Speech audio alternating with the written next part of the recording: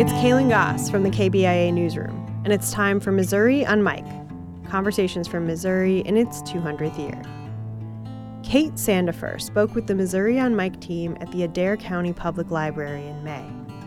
She works there and spoke about how the pandemic led to her and some other local parents starting their own student-centric cottage school. Here's Kate. I have 6 children, and the school shut down in March of 2020. So I had 6 kids at home. I was a preschool teacher before we shut down.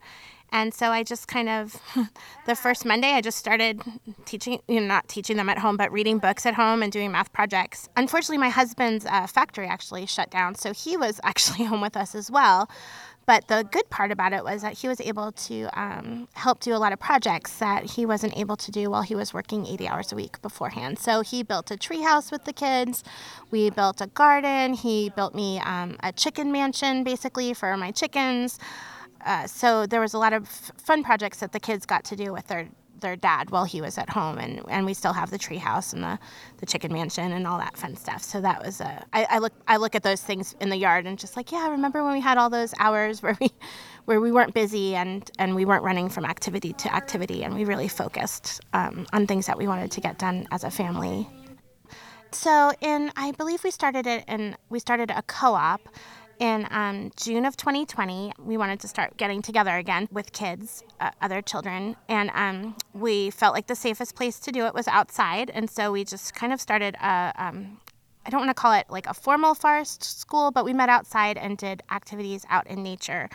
Any age could really come, but we mostly had age 4 to 12 and 13. So we had parents help run the lower ages, and then a former teacher ran the older groups. The parents decided that we kind of wanted to do something more with that. So we began, it's called a cottage school. So it's a private school, basically. It's nonprofit. It's equity-based. So depending on your income, that's how much tuition you pay. That was one of the pillars that the founder and I wanted, that everybody could join our school if they wanted, that their income didn't matter. We wanted the children to feel respected and listened to. And we also wanted them to find what their passions were.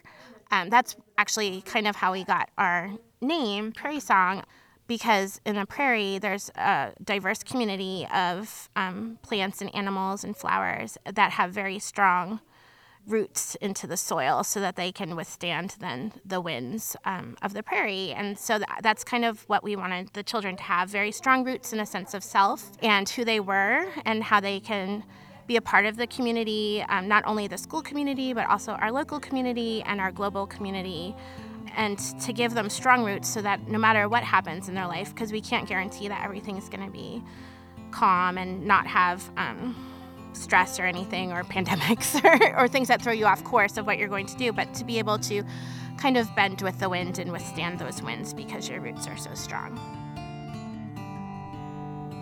That was Kate Sandifer speaking about Prairie Song Academy, a Kirksville area Montessori-based school that was born from the pandemic. Missouri on Mic is an oral history and journalism project from Missouri's 200th year. Thanks to Rebecca Smith for producing this episode, and the Burney Sisters for providing our music. For more conversations like these, visit kbia.org. I'm Kaylin Goss.